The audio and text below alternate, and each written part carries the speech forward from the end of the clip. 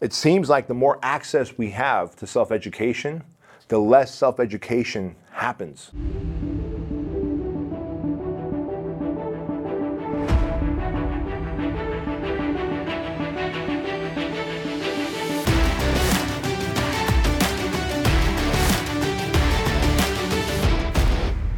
Hey, welcome to the Empire Show. My name is Bedros Keuilian, and this is a solo episode. Just myself and DJ E-Rock, Ed, behind the camera. Well, because we are all on quarantine, and I wanted to keep pumping out content for you that's going to help you navigate not only through this virus period, but above and beyond that, with the economic crash that we're experiencing. So listen, there's something really important that you need to know. And that thing is this. This is like the one thing that's going to change your life. That might sound like a bold promise right now, but bear with me, I'll tell you. So let me tell you a little story first. When I graduated high school, I knew that I wanted to be a personal trainer. And I knew I wanted to be a personal trainer because, well, up until 11th grade, I was a fat kid. You know, when you come from a foreign country, you know, we escaped Armenia, communist country, and I was 6 years old when we came here, and God bless my mom. You know, she did the best she could, but, you know, we were living on a budget. We were living in Section 8 housing. Oftentimes, especially in the first couple of years, my dad would find food in dumpsters behind grocery stores. This was food that, you know, bread and cheese and stuff that had, you know, milk that had expired but hadn't gone bad, so we would fish out, you know, food from dumpsters and eat it. So we didn't really have the option of eating lean chicken and lots of veggies. You just eat whatever processed food is thrown away that's expired but still edible, right? And of course, my mom doing her best she can, everything was fried and cooked with lots of fat to add flavor. And no one encouraged me to work out and go on to any sports teams. And so I grew up as a kid who was overweight, out of shape, low confidence, low self-esteem. And by the time I got to 11th grade, I was about 35 pounds over fat. I had love handles hanging over. I had little boy titties. And I was embarrassed. You know, I had no confidence. And see, I knew I wanted to go to prom the next year, right? Senior year, next year, I wanted to go to prom. There was this girl named Nakaya that I wanted to ask out to the prom. And well, I knew my odds would be better if I was in better shape. You know, I mean, logic tells a young boy that if you're in better shape, the girl's going to say yes. And so in 11th grade, I made the commitment that I needed to get in shape. Now, here's the problem that I had. I had no idea how to work out and eat right. And so I found myself kind of wondering, all right, I know I need to lose weight during the summer break here so I can come back senior year in better shape and, you know, make friends with Nakaya and then ask her out to the prom at the end of the year. But how? How do I do this? Well, as it turns out, my science partner, my high school science partner in 11th grade, he was on the high school football team. And he was one hell of an athlete.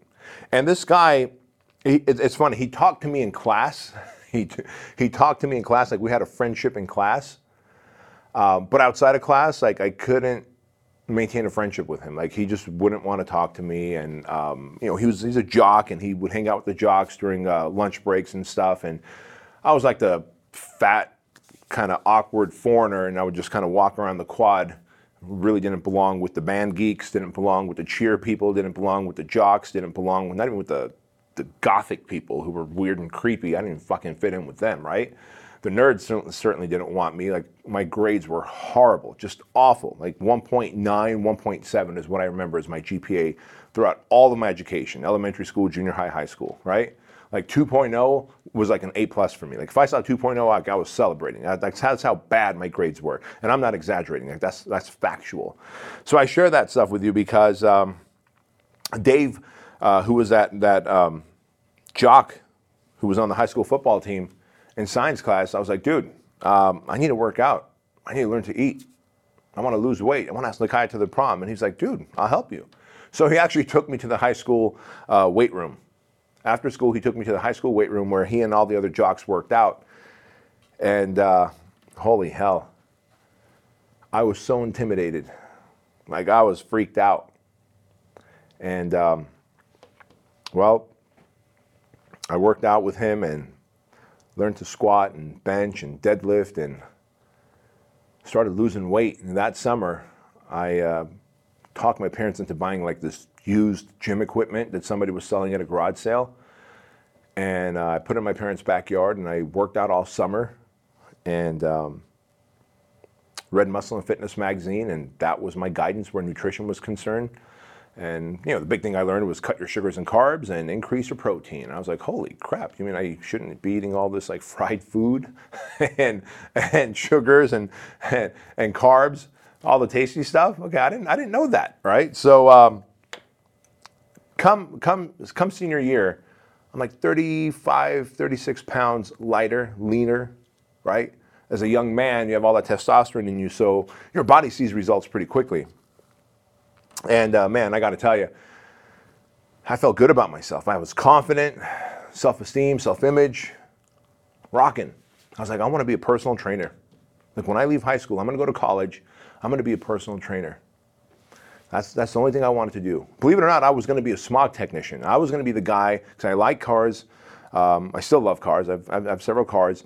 But I wanted to be that guy that was going to be working in an automotive garage, and you would bring your car to, and I would stick the probe in the tailpipe and punch it up on the computer and let you know if your car would pass the smog emissions test. And if it did, well, then you can get your car registered and drive it around town, right? Because I just love working with cars. But after getting in shape, I was like, man, after high school, I am going to be a personal trainer and help more people achieve the fitness and fat loss results. By the way, those of you wondering, like, hey, man, so what happened? Did you ask Nakaya to the prom senior year? No. While I had gained confidence, self-image, self-esteem, everything was skyrocketing, and I loved how my body looked, I just didn't have the balls to ask Nakaya to the prom. So I never went to the prom. And that's that. But the desire to go to the prom with Nakaya changed my trajectory on life. And I share this with you because after high school, I decided to go to Fullerton Junior College. And my goal was to, learn exercise science and physiology. I figured if I come out with an exercise science and physiology degree, my master plan was really to do 2 years at Fullerton Junior College, get all my undergrad stuff, take some exercise science physiology classes there, and then transfer to a 4-year university. For some reason, I thought a kid that hates school and gets 1.7 to 1.9 GPA could somehow magically do better in college and university. I was wrong. 38 days into Fullerton Junior College, I dropped out. And I dropped out for one reason. One, I just knew I wasn't meant to be there. Like, I was not meant to be in a college, university type environment. Two, I could tell that the teachers who were professing were not people who were practicing what they professed. Like, I knew that these people were like, they were shams. They were frauds. And it didn't sit well with me. I just didn't like the idea of learning from someone's teaching me fitness and how the body functions, but they've got a gut and they're breathing heavily when they go to pick up the chalk from the ground. Like that didn't sit well with me. So 38 days into my junior college education, I dropped out. I was like, you know what, fuck this. I'm gonna go get my certification as a personal trainer. And that was the beginning of my self-education. I got certified through the American Council on Exercise, and if you want to know the truth, it was the 4th time that I took the test that I passed. And so after that, I was like, I'm just going to read everything about exercise science, physiology, coaching, influence. Because think about it, like you can learn how the body works and how nutrition works to burn fat, build muscle, how what exercises builds what muscle groups. But if you can't motivate and inspire people, if you can't communicate a message with them, you're not going to be able to get them into your gym or into your personal training program, right? And I, of course, wanted to be a personal trainer. So I knew that, I need to learn that stuff. And thankfully, as I became a personal trainer and worked at a big box gym, I actually worked at LA Fitness in La Habra, California. A client of mine, one of my first clients, his name is Jim Franco. I talk about him often, and I talk about him in my book, Man Up. He became my mentor. In between workout sessions, he would mentor me on business, on sales, on objection conquering, on following up with my leads, on communication, on influence, mindset. And all of a sudden I realized, holy cow, just knowing how the body works and how nutrition works doesn't make me a great personal trainer. If I want to have a lot of clients to be able to train with the skill sets that I have, I need to learn all these other skills that support being a personal trainer. And that's when the real self-education began. I learned from cassette tapes, books that I bought, and Brian Tracy, Tom Hopkins, Zig Ziglar, Dan Kennedy, Tony Robbins, Jay Abraham. Like, those are all cassette tapes and DVDs that I bought and learned from and just listened to them over and over again. From salesmanship to marketing to influence to persuasion to communication to body language to tonality to how to use my hands when I communicate to how to have that half-cocked smile on my face when I talk.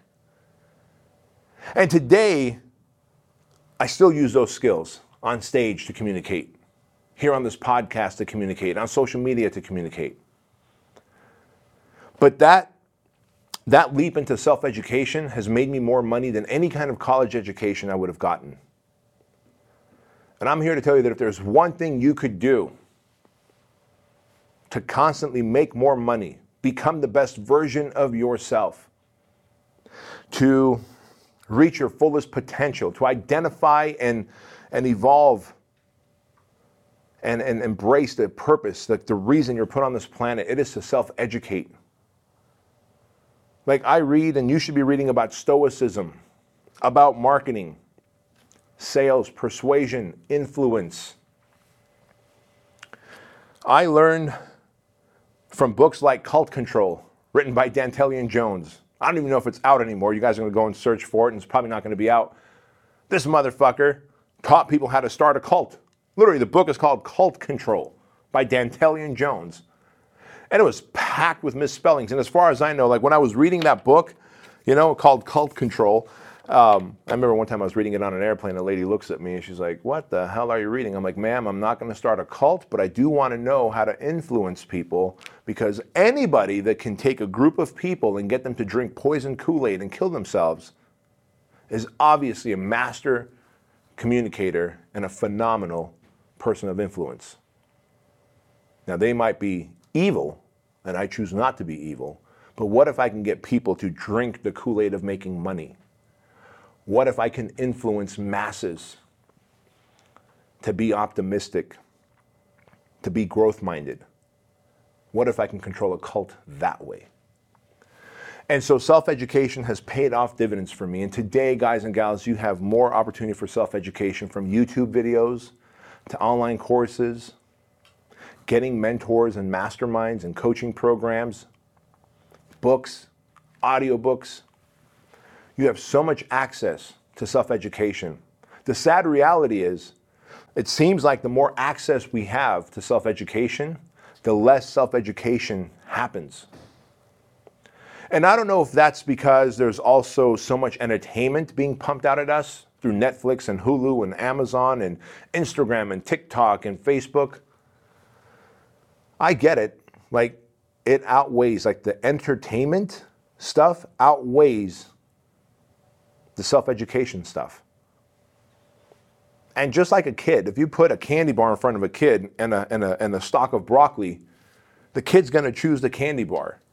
Most adults will choose binge watching Netflix and Hulu and Amazon and screen sucking on fucking IG and Facebook than listening to a podcast like this that's self-education, that's free, than investing in a mentor or a coach or a mastermind, then getting an audiobook or 2 or 3 or 10, then reading a book, 5 pages every night, 5 pages every morning, then going through YouTube videos, then follow along courses, going to seminars. Those are all self-education. I find it fascinating that humans will come out of universities with education that is absolutely useless, with a degree that 83% of the time they will not use the education from their degree in their vocation. That's a fact. That's a fact. 83% of the time, you come out with a degree that you will not use in the vocation, in the career that you're in. People will go into debt with school loans for shit education from people who profess but have never practiced, but they are reluctant to invest in a mentor or a coach or free education found on YouTube because the alternate is more available and more delicious in the acute moment. What I mean by that is, look, you can watch that cat video or that chick twerking or that dude taking off his shirt, and that's more entertaining in the acute moment, like in the here and now. But in the long game of life, in the infinite game of life, self-education, learning hard skills, marketing, sales, influence, persuasion, problem solving, emotional discipline, wow, leadership, decisiveness, stoicism, the art of copywriting. Those are the skill sets that give you the right to print money. So if there's any one message I want you to take away from this podcast, it is that self-education, while sometimes is literally priceless, meaning it costs nothing because there's so much of it free, just like this podcast, just like on YouTube, just like on the right Instagram and social media channels, you can find great self-education for free. While it's priceless, it will literally make you millions. But for most people, what's lacking is the singularity of focus, the discipline to consume, and the consistency to stick to it over the long haul. And finally, the balls to take action with the information they've learned to apply and generate money for themselves. So I hope this has helped you. I hope you understand the value of self-education. I know it will change your life, but at the end of the day, you're either going to eat the Snickers bar of Netflix and Hulu and Amazon, or you're going to eat that stock of broccoli of audiobooks, real books, mentors, coaches, and self-education. I hope you make the right choice. And please do me a favor, share this episode, take a screenshot, share it on your social media, tag me and tag a few people who need to see it, and give us a 5-star rating on the iTunes, on Stitcher. Make sure to leave a comment on YouTube, and I'll catch you later.